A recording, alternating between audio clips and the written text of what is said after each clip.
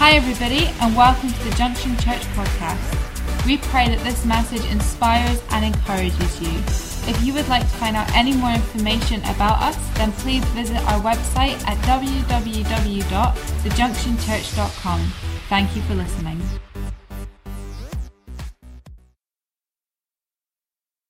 Hey, hello everybody.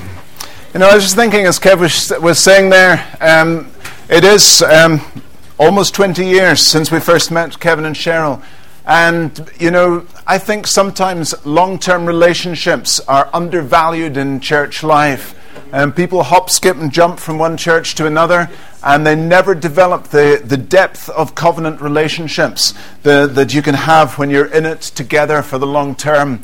And, Kate and I first came into what was then Christian Outreach Centre, now INC, in 1993. And, since then we have been working alongside a batch of people. We've known many people over that sort of length of time, and there's a strength in those relationships that simply does not exist in the acquaintances that you make over the weeks, months, even small numbers of years. So I'd encourage you, get stuck in for the long haul. Hey, well, we're in the Blessed is Better series, and we're looking tonight at verse 7. So I'm just going to read Deuteronomy 28 up until that point. It says, "If you fully obey the Lord your God and carefully follow all his commands I give you today, the Lord your God will set you high above all the nations on earth. All these blessings will come to you and accompany you if you obey the Lord your God. You'll be blessed in the city and blessed in the country. The fruit of your womb will be blessed, and the crops of your land and the young of your livestock, the calves of your herds and the lambs of your flocks. Your basket and your kneading trough will be blessed.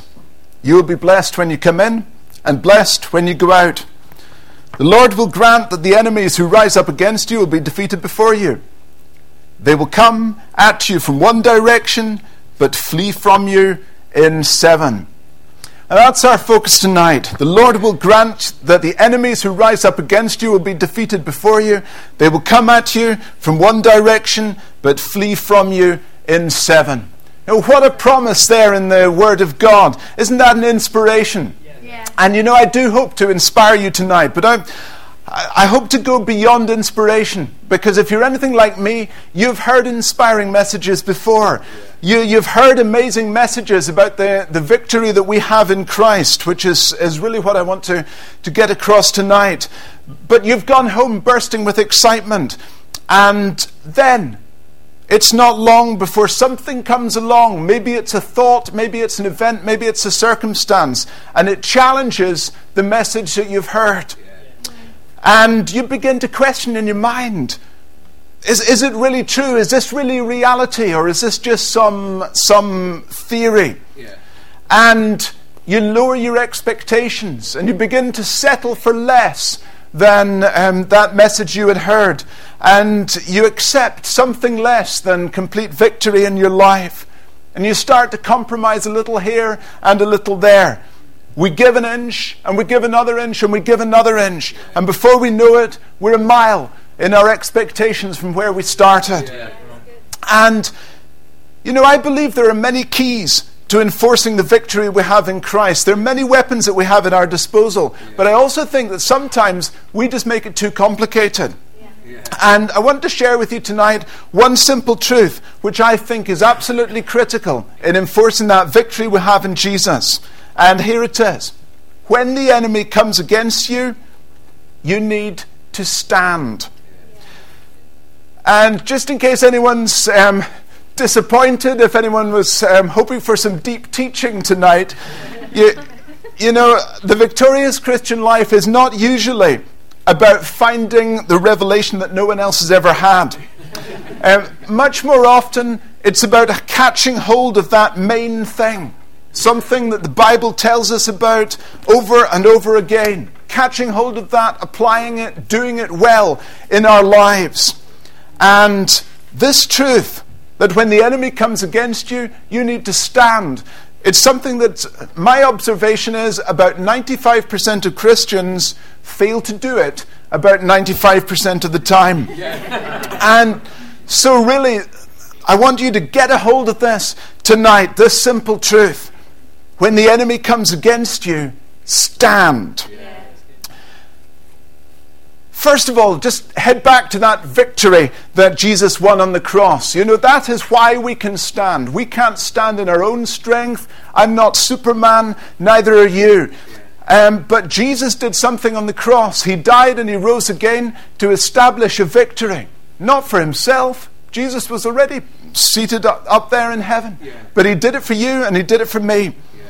And in Colossians chapter 2, it summarizes this. It says, having disarmed the powers and authorities, he made a public spectacle of them. This is Colossians 2:15, triumphing over them by the cross. And of course, our battle, our enemies are not flesh and blood.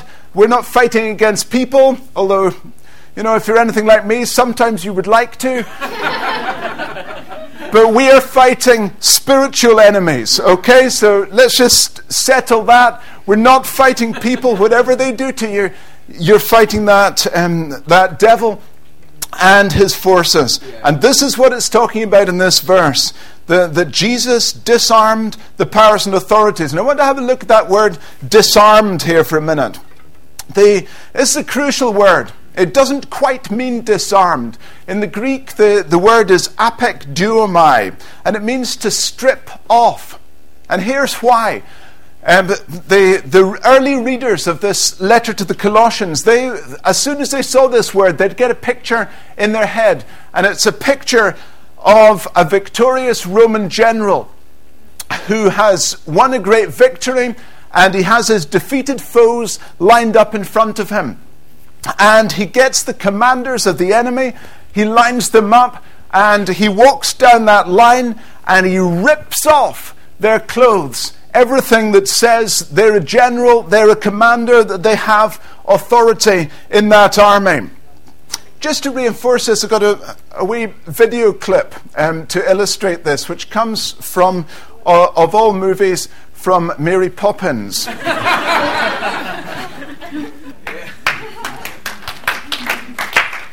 It's an apekduomai. Yeah. You know, those bankers are saying, Mr. Banks, you're no longer a banker. He gets his carnation ripped in two. He gets his umbrella turned inside out. He gets his bowler hat punched. They're saying, you no longer have any authority in this bank. And you know, that is what Jesus did to the devil when he died and rose again. Yeah. He stripped off everything that says that Satan has authority on this earth. Yeah. And that it doesn't mean that that Satan can't attack people. Most certainly he can. But it means his authority is removed, particularly against the life of the believer. No longer is the devil the legitimate authority in this world. No longer has he the right to control our lives. Jesus has triumphed. And that is why we can stand. What do I mean by stand? I mean, don't back down. I mean, don't compromise. I mean, don't change your mind. Now, just a little aside here. Sometimes we do need to change our minds. Sometimes we choose our path, which is not God's path. Sometimes we go off on a tangent. We go off in our own direction. And we get to a point where we realize, man, I should not be here. God never told me to take that route. It's just me, it's my silly pride or temptation or whatever it is that's got me there. And in that case, we need to do a U-turn and get back to where God wants us to be. But that's not what I'm talking about today. What I'm talking about is defending the ground God has given us. There are things in life that God says are truly valuable. And with regard to those, I'm saying, don't change your mind. There's a guy in the Bible who had a revelation of standing, and he's called Shammah. And he's one of David's mighty men. He's out with the army one day, and they discover some Philistines. That's not completely a surprise. Probably they were out looking for Philistines. But this place is hoaching, if I can use a Scots word, with Philistines. There are Philistines here, there are Philistines there, there are Philistines everywhere. And this place, it happens to be a field of lentils. And here there are Philistines coming out from behind the lentils, from round the corners, from behind the trees. Everywhere they look, there are Philistines. And the troops take one look at them and they turn tail and run. And I think we can understand what they're thinking. They're probably thinking something like this: things are getting a bit intense and we're outnumbered. They're thinking, well, it's okay because there's nothing worth defending here. It's only a field of lentils. They're thinking, we'll pull back. Don't bother about the lentils. We'll pull back until we find something that's worth defending. But look what the Bible says in 2 Samuel 23. It says, next to him was Shammah, son of Agi the Hararite. When the Philistines banded together at a place where there was a field full of lentils, Israel's troops fled from them. But Shammah took his stand in the middle of the field. He defended it and struck the Philistines down, and the Lord brought about a great victory. You see, this Shammah, he's thinking differently. At least I reckon he's thinking differently. We don't actually know what he's thinking. Maybe he's just a crazy guy that likes to kill Philistines. But I reckon not. This is one of David's mighty men, not only one of the 30 mighty men, but one of the 3. He's a great leader. He's an inspiration to the others. He's a strategist as well as a fighter. And I reckon he's thinking something like this: God gave us that field. It may just be lentils, but it's a part of what God gave us. It's part of our inheritance. And he's thinking, I am not giving up an inch of what God has given me. He's thinking, this land may only contain lentils, but it's worth fighting for because God gave it to us. And so Shammah takes his stand. He defends the lentil patch when no one else would. And the result was a great victory. That was supernatural. However mighty a warrior you are, you can't fight off hundreds and hundreds of Philistines single-handed. Commentators say, and I don't know how they calculate this, but they reckon there were at least 300 Philistines coming against him that day, possibly as many as 800. And he stands in the middle of the lentil field and he fights them single-handed. That is God. When you stand, God works on your behalf. When you stand, you step out of the natural and into the supernatural. When you stand, you can't see the way through. You can't see a solution. You can't see the answer. But you keep standing anyway. And that's part of the fight of faith. I want to tell you tonight, sometimes we need to bother about the lentils. Because the ground God has given us is precious. It's worth defending. Your relationship with God is worth defending.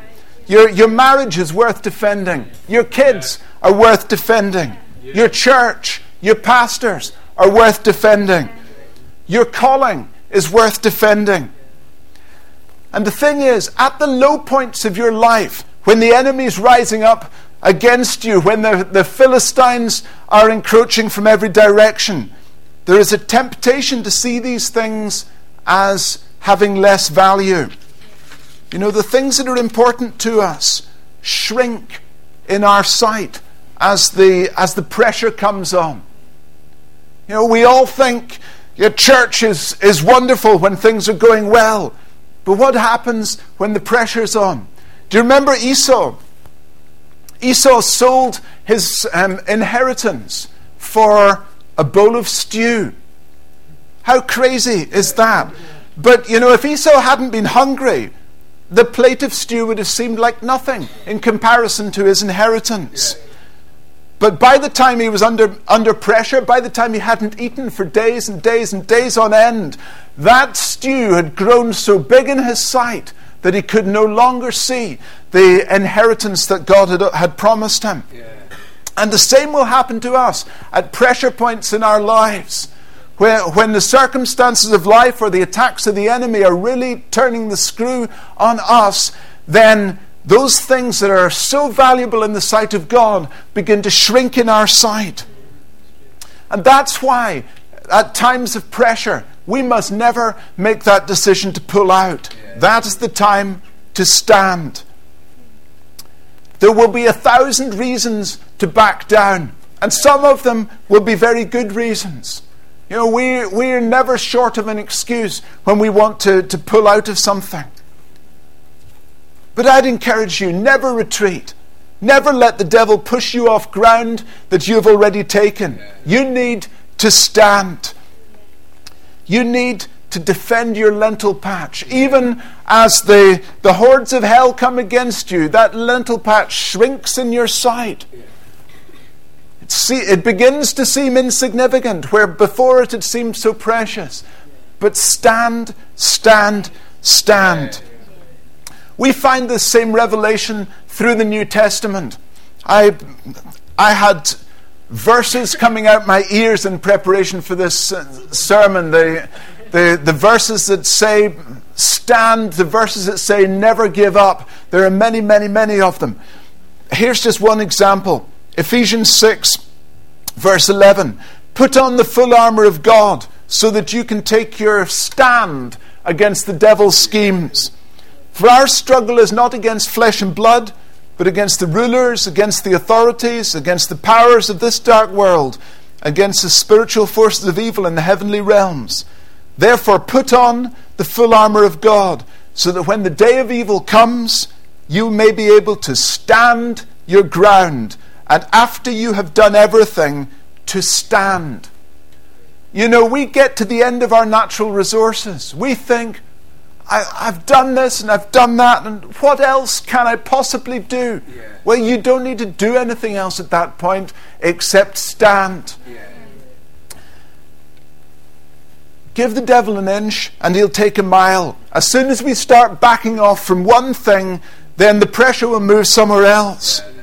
We'll have to fight at least as hard to win the second battle as we would have to win the first. Yeah. So better to fight the first, better to stand and fight and not give any ground. Yeah. When Kate and I were in Ayr, I had just started out working as a teacher. Kate had given up her job in order to look after baby Becca, and things were tight financially. There were no permanent teaching jobs available. I was in the supply system. I was working a day here and a day there. And the figures were simply not adding up. We were really desperately short of money. And we were in there to commit to that church. We were in there because God had called us to stand alongside Pastors John and Rachel and help build that church. And for a few years that was great, but as the financial pressure came around our lives, then I began to look around the place. I began to notice there were parts of Britain where there were loads of teaching jobs. The irony here was that I had gone into teaching in order to stay in Ayr. I'd had a change of direction. I'd been working in biological research prior to that, and when God called me to commit to the church, I realized these two are really not going to go together. So I had a change of direction in terms of career. But then the doors weren't opening. Things weren't happening. The pressure's on. The screw's getting tightened. And suddenly the calling to the church, which had loomed so large in my sight at one stage, it began to shrink as the financial pressure got around our lives. Often I had no work booked, and we would get up in the morning. I'd put my suit on regardless of whether I had anything arranged. We would pray, and sometimes as we prayed, the telephone would ring and a school would call me in for the day. But during that year, we basically lived from hand to mouth, and the temptation to jump out and move somewhere else was constantly there. But you know, we took a decision. We are going to stand. We had done everything else that we could possibly think of doing. We had prayed. We'd done the natural things. I'd applied for jobs, but I couldn't get a job because they were looking for experience, and I didn't have experience. And ultimately, when it came down to it, we just decided we are going to stand. And God provided through that year. Our income was so low. If you try and do the sums on paper, you can't see how we survived. But we did, and we didn't go into debt at all that year. And this isn't a story of one day a letter dropped through the door and offered me the most amazing job in the world. No, it was a fight for several years. But as we stood our ground, then things slowly improved. As we stood our ground, things began to turn around. As we stood our ground and defended what God had given us, which was a calling to that church, something valuable in God's sight, then slowly, the doors began to open. There's a charismatic nonsense that you hear sometimes that says something like this: if God's in it, it will be easy. Or if God's in it, then the doors will open. It isn't true. Sometimes it happens, sometimes it doesn't. Don't try and determine the will of God by what door opens. God had clearly called us to err. When the calling to that church came, there was no doubt in our minds that it was God. It's only when the pressure's on that you begin to doubt. It's only when the pressure's on that you begin to question. And, when the pressure's on you, you'll begin to question too. You'll begin to question your calling. You'll begin to question your commitments. You'll begin to say, like Eve did in the garden, did God really say? But we knew at the time that God had spoken. And we just need to take hold of that promise and to stand. It's time to defend the things that have eternal value. Your relationship with God, your marriage, your church, all these things. Defend them when logic says otherwise. Defend them when the future's uncertain. Defend them when you can't see a way forward. Sometimes you don't need to work it all out. Sometimes all you need to do is to stand. In Psalm 20, verses 7 and 8, it says this: some trust in chariots and some in horses, but we trust in the name of the Lord our God. They are brought to their knees and fall, but we rise up and stand firm.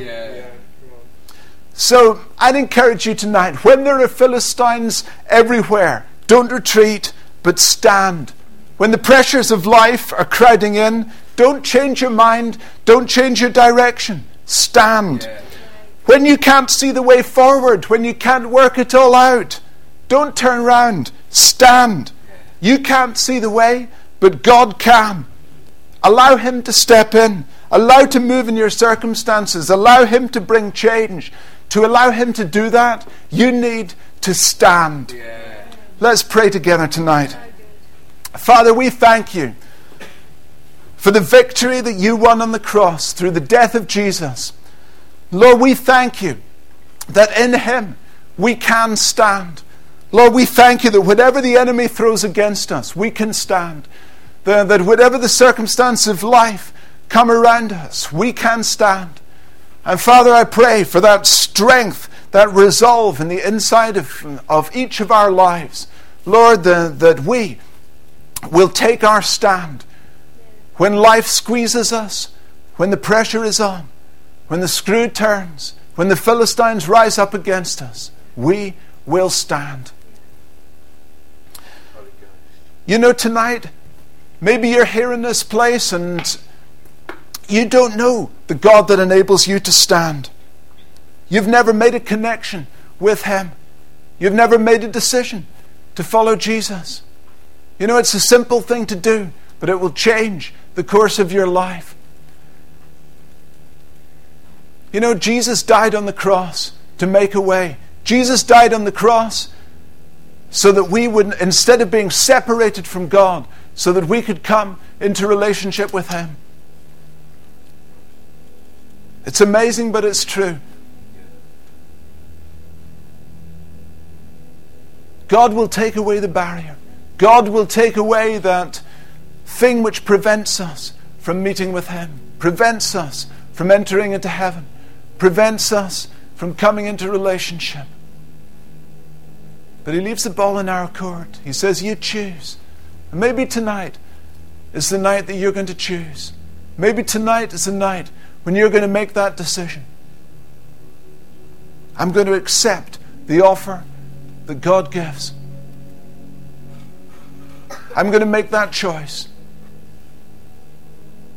I'm going to do a U-turn in my life. And I'm going to start to go God's way. I'd encourage you to do that. As I've said tonight, it's not an easy road all the time. But you know, as soon as you make that choice, you've God with you every step of the way. You've God strengthening you. You've God encouraging you. You've God backing you up. And you have God enabling you to stand. You know, while every eye's closed in this place, is there anyone who would like to make that choice tonight? Just stick your hand up high so I can see it, and then put it back down again. Anyone like to make a choice for Jesus tonight?